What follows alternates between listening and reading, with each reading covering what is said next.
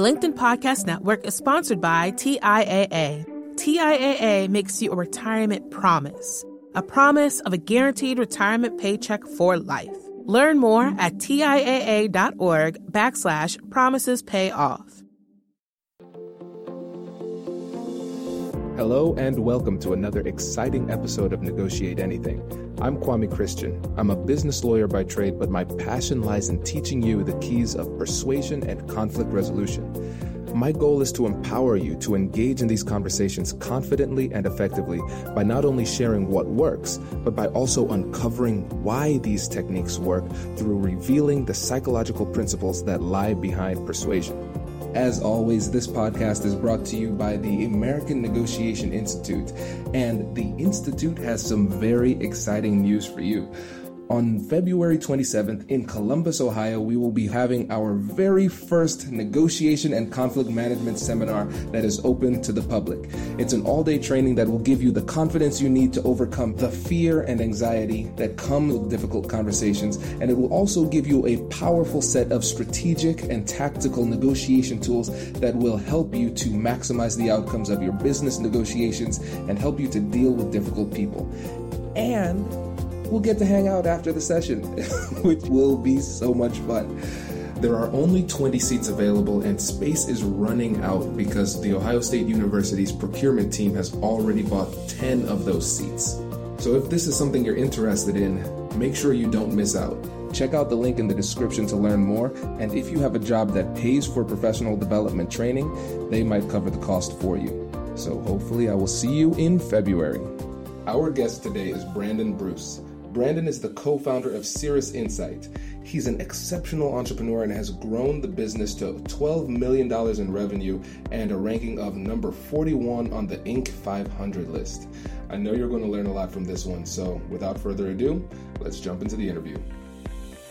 Brandon, thanks for joining us today. Hey, Kwame, thanks for having me on. It is our pleasure. I'm excited for this interview because I remember our discovery call beforehand was phenomenal. I wish we would have just recorded that one, but we're here doing it again, so I'm excited. Absolutely. Let's run it again. Perfect. So how about you start off by telling the audience a little bit about yourself and what you do? It's great to be here. My name is Brandon Bruce. I'm calling in today from Knoxville, Tennessee, which is in the eastern part of Tennessee. We're close to the Great Smoky Mountains National Park.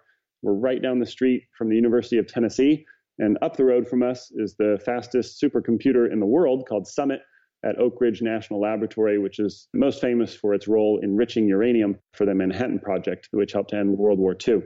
My co-founder, Ryan Huff, and I started a company 7 years ago called Cirrus Insight. It was the first app to market that connected Gmail with Salesforce. So Salesforce, the big customer relationship management platform used by lots of salespeople in their companies, and Gmail, of course, one of the most ubiquitous email platforms on the planet. Now we connect to Gmail with Salesforce as well as Outlook with Salesforce, and we have mobile apps as well. But our mission and what we've achieved so far is really helping a lot of salespeople, about 150,000 across almost 5,000 organizations, to improve their workflow so they don't have to jump between their inbox and their customer relationship database. They don't jump back and forth all day. Instead, they can see their customer information from the inbox. They can update their customer information, and that helps them to really spend more time developing the relationships and doing less in the way of manual data entry, which none of us particularly like. So we're based here in Knoxville, Tennessee, as well as Ryan and the architecture, engineering, product team are in Irvine, California. Yeah, that is great. I can definitely see the use for that. So if there are any listeners out there in the sales domain, definitely check that out. And I am, like I said, pumped about this episode because we are now going to talk about what not to do in sales negotiation. And you have 3 tips for us to keep in mind during sales negotiation. And what is tip number 1? Yeah, so it's worth pointing out all of these, as most lessons that we learned, have been learned the hard way.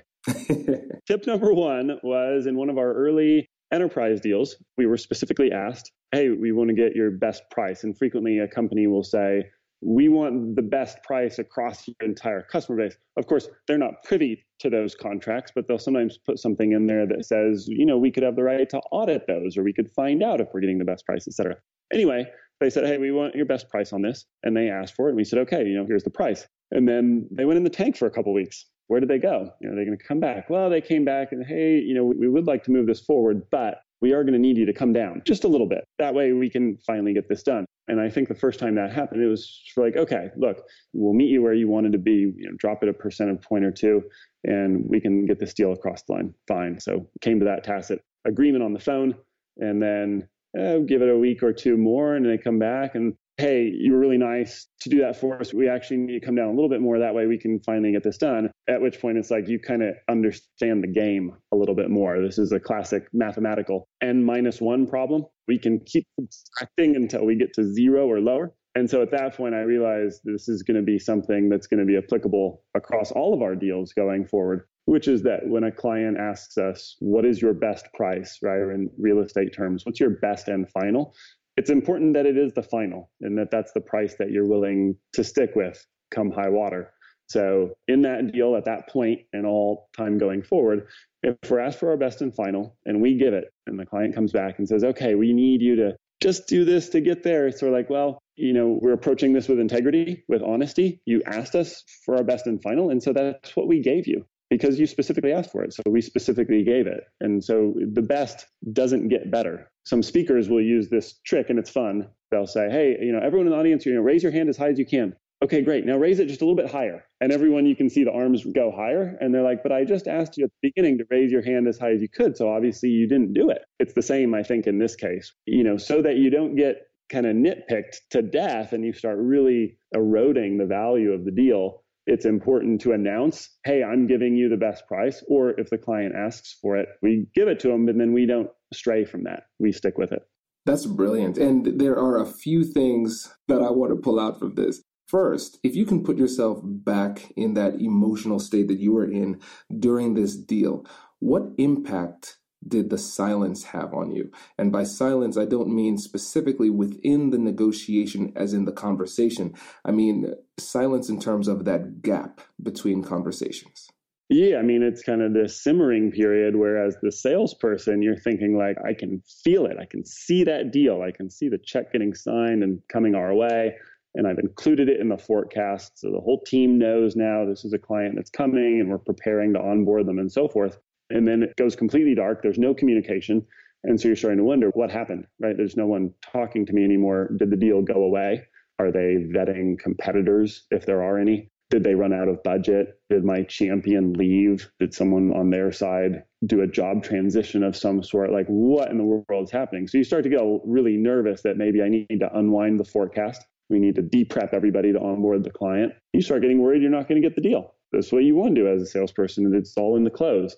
So when they do finally come back, it's like this big sense of relief. They're back at the table. We are going to get this done. And so your entire focus then becomes, we are going to get this done. Somehow the brain switches like, I'll do anything to get this over the line because it was so painful to have that silence. I really don't want that silence again. And instead, we kind of have to embrace the fact that everyone's going to take their time. They're on their own schedule. We can project manage it as best we can, but we can't force the deal to happen. It's got to be a meeting of the minds in the middle somewhere. And that's okay. At some point, they're going to decide they really want or need to get this deal done. And if that's now, great. If it's in a week or 2 weeks, okay, we're going to have to live with that. So kind of being able to deal with the emotional stress of that silent period has become part of normal deal making, especially the larger the company gets, where you are dealing with procurement who's asking for best prices and other sort of terms, is that typically takes a while. Sometimes it can go quite fast, but more often than not, that's a multi-week thing where you're going through stages of different people and their managers and so on and so forth till finally someone's going to sign on the line. But yeah, I think the whole focus then becomes like, I hope they come back. And so the fact that they come back, you start to get yourself in a place where you're willing to like, gosh, I'd almost do anything so that they don't do that to me again, because I don't want to feel that nervousness, that anxiety of letting the deal slip through. If you're on the procurement side of the house and you're listening to this, it's highly effective. It's the same in sports, right? Where you ice the person that's shooting a free throw, or you ice the kicker in a football game. Like, let's go ahead and call another timeout. We don't need to talk about anything during the timeout. We just want that person to have to sit and think about it for another 2 or 3 minutes. They got to sit through a whole nother commercial break.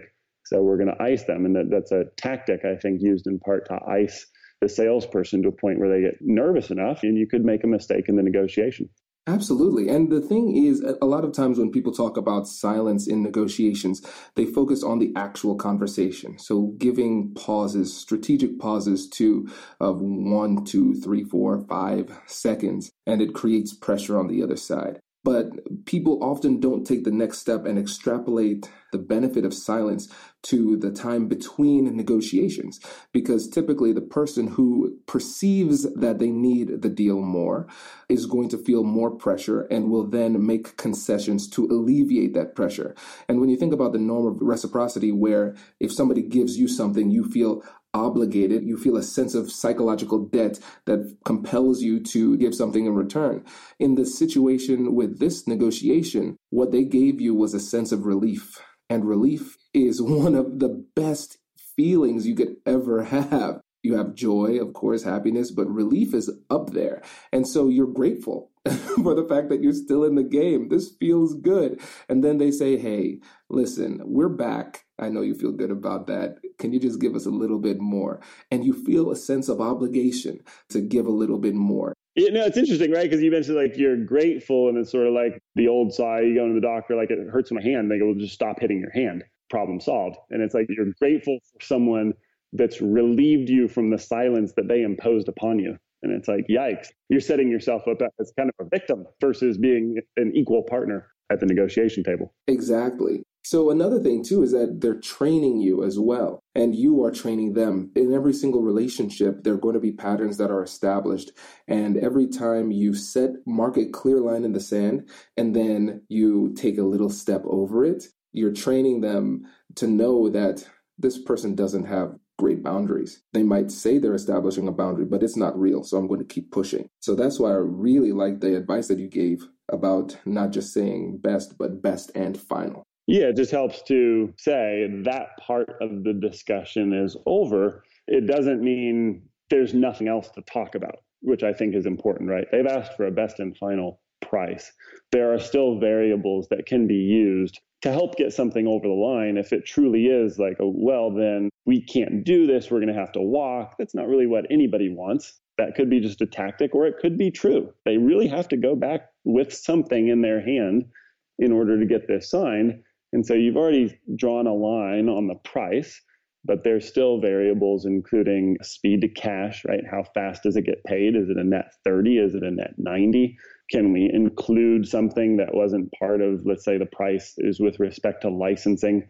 Well, there's this training cost. Okay, well, that could be separately negotiated, or we can include a few things here or do something custom just for you. So there's these other things around the periphery, but I think it's important. Once one thing has been decided, because you said it's final or they asked for final and you gave it and that's your best and you can't do better than your best, definitionally, then it's good to stick with that. And then other things around the periphery can be molded to make sure that you do get the deal. Because, you know, all of us are thinking, even as we're talking about this, well, you don't want to say that's your best price and then lose the deal over it, because if you could have got it for a penny less, like that's dumb. That's an N-1 that you would play all day in order to get it. And so there are those variables that you can play with to try to make sure that you meet in the middle somewhere.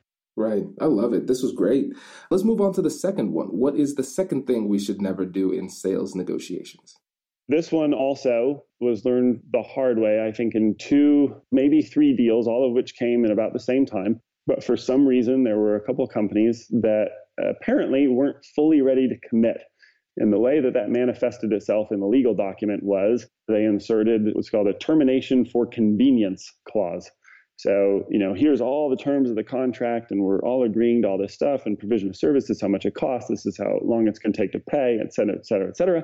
And then there's this little line in there, it's usually 1 sentence long, that says, you know, client has the right to terminate for any reason or no reason at all, so for convenience. And at that point in time, then the vendor will owe refund for all funds that would cover the time period going forward and so forth.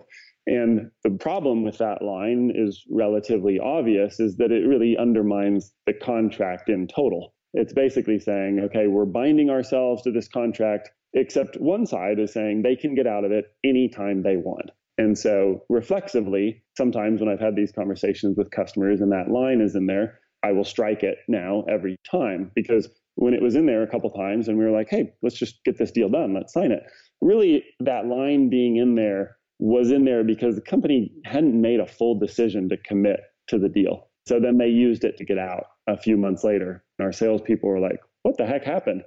And it's like, well, apparently they were just using this as almost like an extended trial sort of situation. We're not going to do that again. It's a killer clause. We won't sign an agreement that has that in there. And we've made that plain to any of our customers that come. If it's in there, we're like, that's not fair. And here's the reason it's not fair. You're saying you can walk anytime, but we can't. Can we just like turn off the service anytime we want? And that's just the way it is. And they're like, well, no, of course not. We're relying on the service. We're paying you for it. Our team uses it to be more efficient and effective at their jobs. You can't just turn it off. We would seek compensation or something through the agreement. And we're like, well, it's the same for us. Like you mentioned before, this is reciprocal. We're both making a commitment to engage in business together. It's not on our paper, but if we're receiving paper from the customer, we'll look at the termination paragraphs and make sure that the word convenience or for any reason, that phrase, that those aren't in there. That's kind of the quick and easy way to search for those. Obviously, you want to read it in its entirety to make sure it's not in there somehow. But usually if you do a word search for convenience or the phrase for any reason, and then strike that, because it indicates that one side isn't fully committed to the deal. Hey everyone, I just wanted to pop in and give you a quick reminder about our workshop on February 27th in Columbus, Ohio. It is going to be a lot of fun and I know you're going to get a lot out of it. Based on the feedback from the participants of previous workshops, the benefits of the workshop include feeling more confident in their ability to get what they want and need out of these conversations, and the belief that they know what to say, when to say it, and how to say it in order to maximize impact during these difficult conversations. If you want to learn more about the workshop and you want to see the testimonials from people who have been in the workshops before, check out the link in the description to learn more. And now, back to the show. The LinkedIn Podcast Network is sponsored by TIAA. In the last 100 years, we've seen financial markets swing, new currencies come and go, decades of savings lost in days, all showing that a retirement plan without a guarantee, quite simply, isn't enough. So more than a retirement plan, TIAA makes you a retirement promise. A promise of a guaranteed retirement paycheck for life. A promise that pays off. Learn more at TIAA.org/promisespayoff. Hi, I'm Tomer Cohen, LinkedIn's Chief Product Officer. On my podcast, Building One, we dive deep into what it takes to build great products. Recently, we had Zach Perret, the CEO of Plaid, and he shared about his struggles building a financial app for consumers and how he was able to turn it all around with a critical pivot. Take a listen. I personally couldn't resonate as much with the consumer set that we were trying to reach. I just didn't have that level of empathy. When we made the shift to building a B2B product, though, I was building the product that I wanted. My co-founder and I were creating the product that we wanted ourselves, and we had so much empathy for what that product was. Such a great insight. You know, in that sense, we got lucky because we were creating a thing for ourselves. And then the people that we were talking to also had the same problems we did. They were fintech developers. We'd been a fintech developer. We've been trying to build a fintech product for a year. And so we had such deep empathy. We had such a clear ability to... If you want to hear more of Zach Perret's story and the lessons that follow, listen and subscribe to my podcast, Building One. One of the things I've noticed is that the people on the sales team and the very business-oriented people in the negotiation process, they're often so focused on closing the deal and on the dollar amount that's being traded that they often forget the details of the contract. This is not just self-serving, trying to help out my friends, my fellow lawyers, but this is a perfect example of why it's so helpful to have attorneys on your team to review the contract, that we are designed to read through 30 plus pages of boring legalese. That's what we're here for. And as a lawyer, I know that if I'm receiving a contract from another party, especially in the business context, the lawyer's job on the other side is to draft that contract in the way that gives their client the most flexibility and the most protection. They're not doing it as a service for you. And so it's your job to protect yourself, and finding out those killer clauses is going to be critical in the negotiation process. Yeah, and I think, and to your point, I think there's an effective way to communicate between legal and the sales team, which is to say, hey, the salesperson is excited because of this big dollar amount that's on the first page, and they get commission on that amount. So this is important to close. However, you can communicate then to the sales team, hey, if we were just to sign this and get it done faster, the problem is when they opt out of this in 2 months, then 10 months of the deal that you got commission for, or that you think you're getting commission for, you're either not going to get, or you've gotten already, and the company may have a policy, likely has a policy, to claw that back. And that is a very uncomfortable situation to be in for the salesperson and for the company. No one really likes to do that. Like, hey, so that deal you closed, it didn't work out. They used a legal loophole to get out of it. So we're not getting paid. And so as a result, you can't get paid.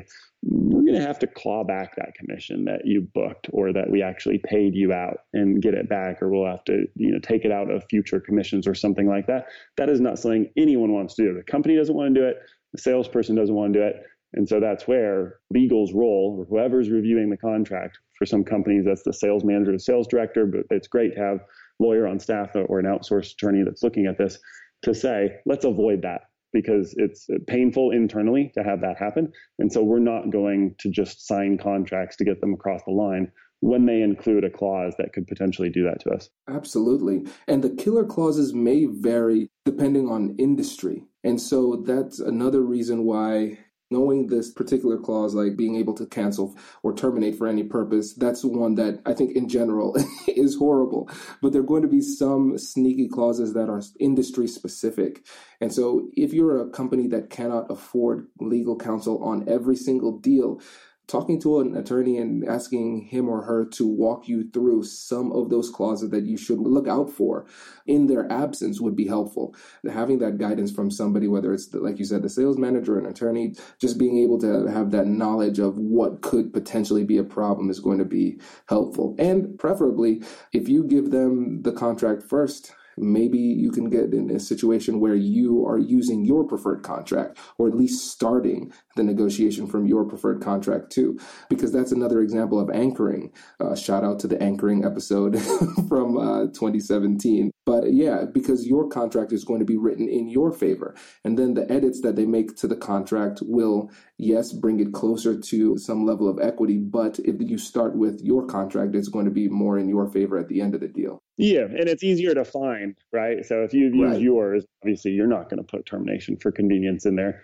But then in the markup, if you see, well, they added it, then it's pretty straightforward just to unadd it, right? You strike it and you say, yeah, that thing you tried to add, that's not happening. And that's frequently the case. Most companies do try to use your paper as often as possible just because it simplifies.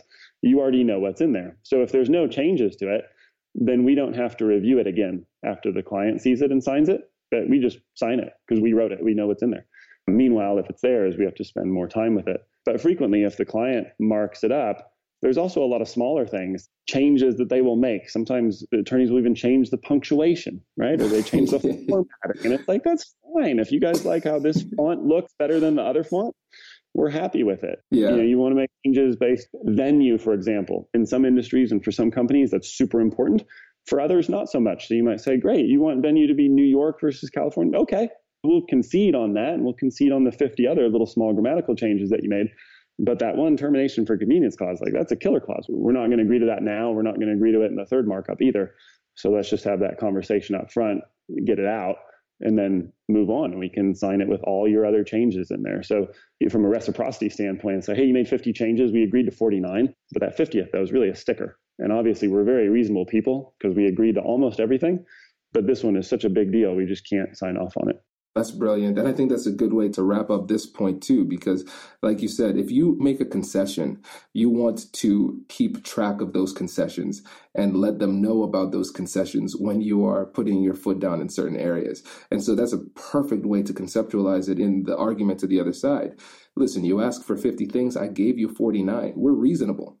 However, that one, that's where we draw the line. So, yeah, we love sending that email of just a short template that says, hey, we've agreed to all your changes except these two small things. So if you guys can come back to us and say you agree to those two small things, we've got a deal. And that makes it pretty easy for the other side. Perfect. And now lastly, number 3, what is the third thing that we should not do in sales negotiations? So this has to do with kind of earlier on, before you even get into the contracting phase.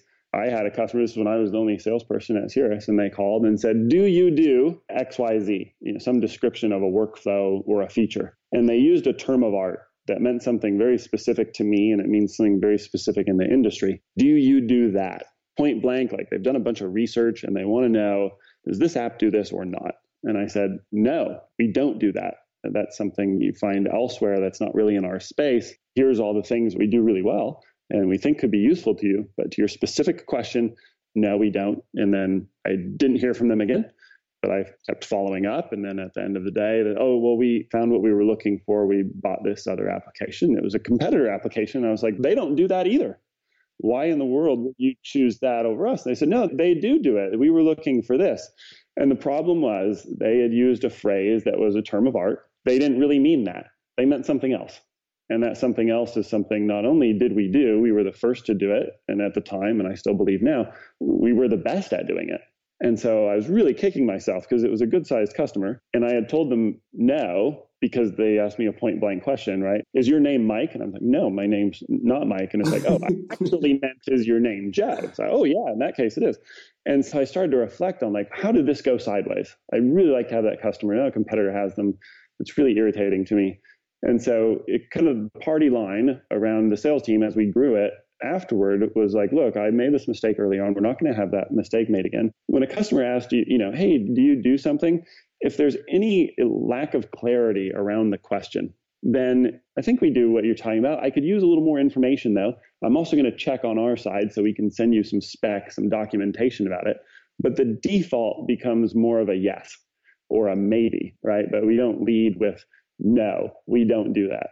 Because sometimes the customer is asking and they don't really know what they're asking for, or they're using a term of art that they've borrowed from some other industry or some other product they've used in the past, and it has no relationship to what you do with your service or product. So, I was trying to be helpful. I was trying to say, we don't do this, but we do these other things. And instead, we found the better approach is basically lead with yes. Yes, we do that. I think so. If I understand you correctly, right? And then seek clarification. And if they really mean something we don't do, then we're like, okay, we totally understand. We don't do that. But more often than not, it's like, well, we don't do it exactly the way you're describing, but we do this and it achieves the same goal, but better. Or it also does these 5 other things that supplement, where you're trying to go with this workflow in our space. And so it works out much better for us to lead that way so that we're not essentially just leading with a no and the customer leaves and they never come back. This reminds me of one of my favorite quotes. It says, the difficult thing about communication is the illusion that it has occurred. And this is one of those situations. And a lot of times we just take for granted that since we're speaking the same language, we share the same definitions for the same phrases and words, but that's not the case. That's an assumption that can be devastating, as you found out. And so a simple way to address that is, what exactly do you mean by blank?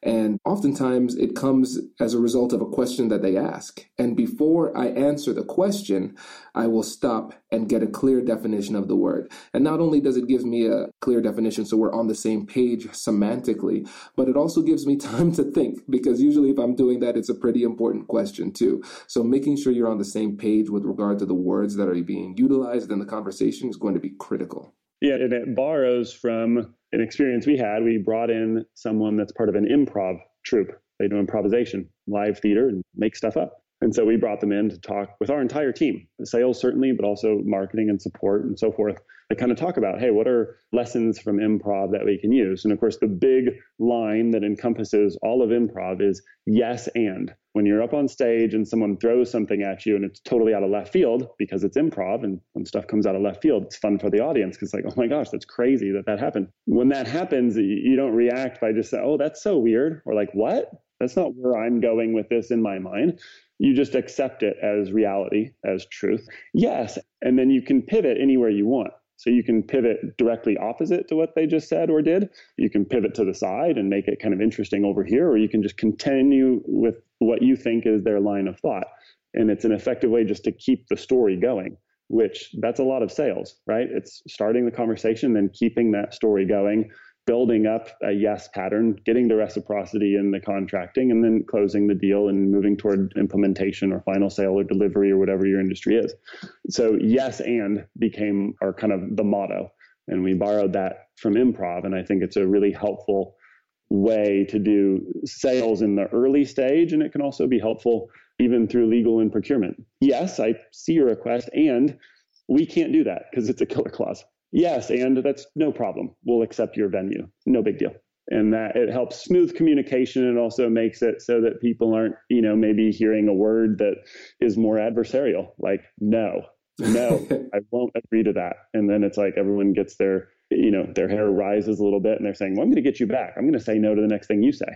And then you get into that no pattern. So instead it's yes, and it helps to get to that next part of the conversation. I was reading a book on parenting because it is infinitely difficult for me. And one of the things they said was when you are dealing with your child and you have to reject a request, it's better to, instead of saying no, to say, give a conditional yes. Because oftentimes the no's that we need to deliver are not absolute. It has to be a no given the circumstances right now. However, if XYZ were to change, then we could have it. And so essentially, yes and allows you to give a conditional yes. So they might ask for something and we could say yes. And the way that we can make that work is if XYZ. Because oftentimes that no is interpreted as a threat. And threats trigger the limbic system, which has the fight or flight response. And now you don't have them in the right mindset to negotiate effectively. You're speaking to the wrong brain, the wrong part of the brain. They can use their trump card. Exactly. Exactly. Yeah. You don't want that at all. You don't want that. This is really great. And I know we're coming up on time, but before you go, what, in your opinion, is one thing that our audience members could do to become better negotiators this week? This week? It's a great question. One of the things that we found to be effective and that we encourage is finding as many means of communication as possible with the other side. I love your quote from before, right? The problem with communication is the assumption or the feeling that it happened, and maybe it didn't. So today we have this abundance of communication media, email, voicemail, live phone call, meeting in person, Zoom video, et cetera, right? We're on a Skype call now. And because of all that, we're all being bombarded with communication all the time. And that can impede what should be a relatively straightforward negotiation. Sometimes there's like, man, this is like an easy point to resolve. But then you find you're going back and forth like 25 times by email and you start to tear your hair out like it shouldn't be this hard. And in many cases, it doesn't need to be. One of the things based on your timeline, right? What can we do this week? I think one of the best things that we as salespeople can do is to ask for and hopefully get the counterparty's cell phone number. Sounds kind of silly. It's like, well, of course. I mean, I call them whatever. It's like, make sure it's the cell phone. If you have their cell phone, that tends to be, in our experience at least, the best way to cut through all the other communication media. It's like, let's get this out of email. Let's get this out of instant message or Skype or Zoom call. And have a question on a very specific point. Can we get this done? Send that as a text message, right? We all read our text messages. We miss some emails, voicemails, only check those at the end of the day because I was in meetings all day. The text message is going to get through even if they're in a meeting. So if you need to get through that last negotiation point, or you need to find out, hey, are you guys going to be able to sign that today? Because I've got my VP waiting on my side. So, can you just let me know as a courtesy? That's a great text message to send through. And then, of course, at the very end, if you need to get everybody on the same call, rather than scheduling it and like, let's all dial in to the voice bridge, it's like, be the bridge yourself. Voice call them, voice call legal on your side. Okay, great. We're on a 3 or 4 or 5 way call. Let's just all get this nailed down. However long we need to spend, let's get it done. So getting that mobile phone number, requesting it is a good thing for negotiation. And in the earlier stage of the sale, it's a pretty effective way to find out where you are in the deal. If you can't get it from them, either because you can't reach them or they're unwilling to give it to you, I think that gives you a signal of where you are in the sale, which is not as far maybe as you hoped or thought that you were. Whereas if they're readily giving it, like, oh yeah, totally, yeah, you hit me up anytime because we're going to be doing business together going forward, so let's build this relationship. That sounds like a really good trending indicator for you that you have that number. Brandon, this is incredible. That is so good. Of course, yes, it is great for the purposes of higher level and more direct communication. And yes, it is a great bellwether for where you are in the relationship and how they view you. But there's another benefit. It's the psychological benefit. I'm really a psychologist that happened to become a lawyer, not the other way around. My undergrad degree is in psychology. And one of the things they found is that oftentimes behavior precedes understanding. And then we interpret our understanding of the situation information based on our behavior. And so in this situation, if you ask for somebody's cell phone, they might just reflexively say, yeah, here's my cell. But then after the fact, when they are trying to seek understanding in their behavior with the fact that they're texting you and calling you on the cell phone, they ask, what kind of relationship do I have with a person if we are talking on each other's cell phones? I must like this person. We must be friends. Exactly. Exactly. And so that act, just the fact that you are now communicating via cell phone, is persuasive in and of itself, because now they are seeing you completely differently, because you've taken yourself from just a cold business relationship to a warmer friendship. Yeah, I'll even add a small point at the end, which is we found this to be very effective at conferences and trade shows, where trade shows are pretty famous or infamous, as it were, for you've got a lot of rabid vendors that have set up their booth, and boy, would they like to sell you something right now. And so as you're moving between session to session, it's sort of like, how can I get through this as quickly as possible, or not make eye contact, or just get free t-shirts, but not actually engage in conversation. And so we came to kind of the realization that, people are not here because they're like, I want to go shopping. They're here at the conference, yes, to learn probably, but they're really at the conference to have fun. They're out of the office. This is a chance to interact with their peers. They want to have a good time. This is why happy hours and networking events at conferences are always the best attended. And so it's like, okay, how do we have fun with people? And so we try to make the booth engaging and interesting. Yes, we want to answer questions about our product service. We want to be educational. We want to be responsive, but we also want to help people have fun, right? Have a giveaway, tell a funny story. And, one of our people that always manages the booths, James, on our team, has a great rapport with people. He just knows how to smile and engage them and say something funny, and they're laughing and having a good time. And one of the things that then we do is like, hey, this is great. Show the folks back at the home office, or get a photo, right? Send it to your kids, send it to your family. This will be fun. And so they'll take a selfie together, and it's like, hey, cool, I'll send you, what's your phone number? That way I can text you the photo, right? And so it's like, now they've got our number on their phone because we just sent them the photo. We've got their number, and they've got this photo showing them with us having a great time. And they can then share that with their colleagues. Like, I'm at the Cirrus Insight booth. I've just met these folks, but they're awesome. And I'm having a great time at this conference in Orlando. And everyone's saying, that sounds great, right? And then afterwards, when we're following up and saying, hey, do you have a need for our application? Would you like to start a trial, et cetera? They're thinking, well, at least I know I really like these people. I should at least give their technology a chance, versus, oh yeah, that was that vendor that came at me and I was like, I didn't want to talk. I didn't have time before my session, but they really wanted to scan my badge and it was really awkward. Yeah, don't do that. It's just like, take a selfie, show them having fun. They see their smiling face. Like you say, the behavior is, how do I make sense of this behavior? I must have been having a great time. They must have helped make my conference a good experience, and you've advanced the deal. So anyway, that's more on the prospecting side. If there's people listening that are on the lead generation, demand generation, start of the relationship, we found the selfies to be an effective way to show them that they had fun. I love this. Oh, this is good. I could talk to you about this forever, but I know we have commuters in the audience. So to be respectful of their time, I'll wrap it up here. But Brandon, thank you so much for coming on the show. And before you leave, please, again, tell the audience about your program. If you've heard me now on the program talk about Cirrus Insight, our website is Cirrus, CIRRUS, insight.com. People have sometimes called us Citrus Insight, like we're a fruit company, or Circus Insight, which sounds super awesome to me, like analytics for Barnum and Bailey or something like that. But it's Cirrus, like the high wispy clouds, because we do cloud software. Cirrus Insight, we connect Gmail and Outlook with Salesforce. So if you're a salesperson or your company uses Salesforce, hopefully we can save you a lot of time and also boost your Salesforce adoption. And if anybody finds themselves in Knoxville, Tennessee, swing by on a Friday at noon and you can join us for our company lunch. Fantastic. Thank you again for coming on the show. This has been great. Absolutely. Thanks for having me, Kwame.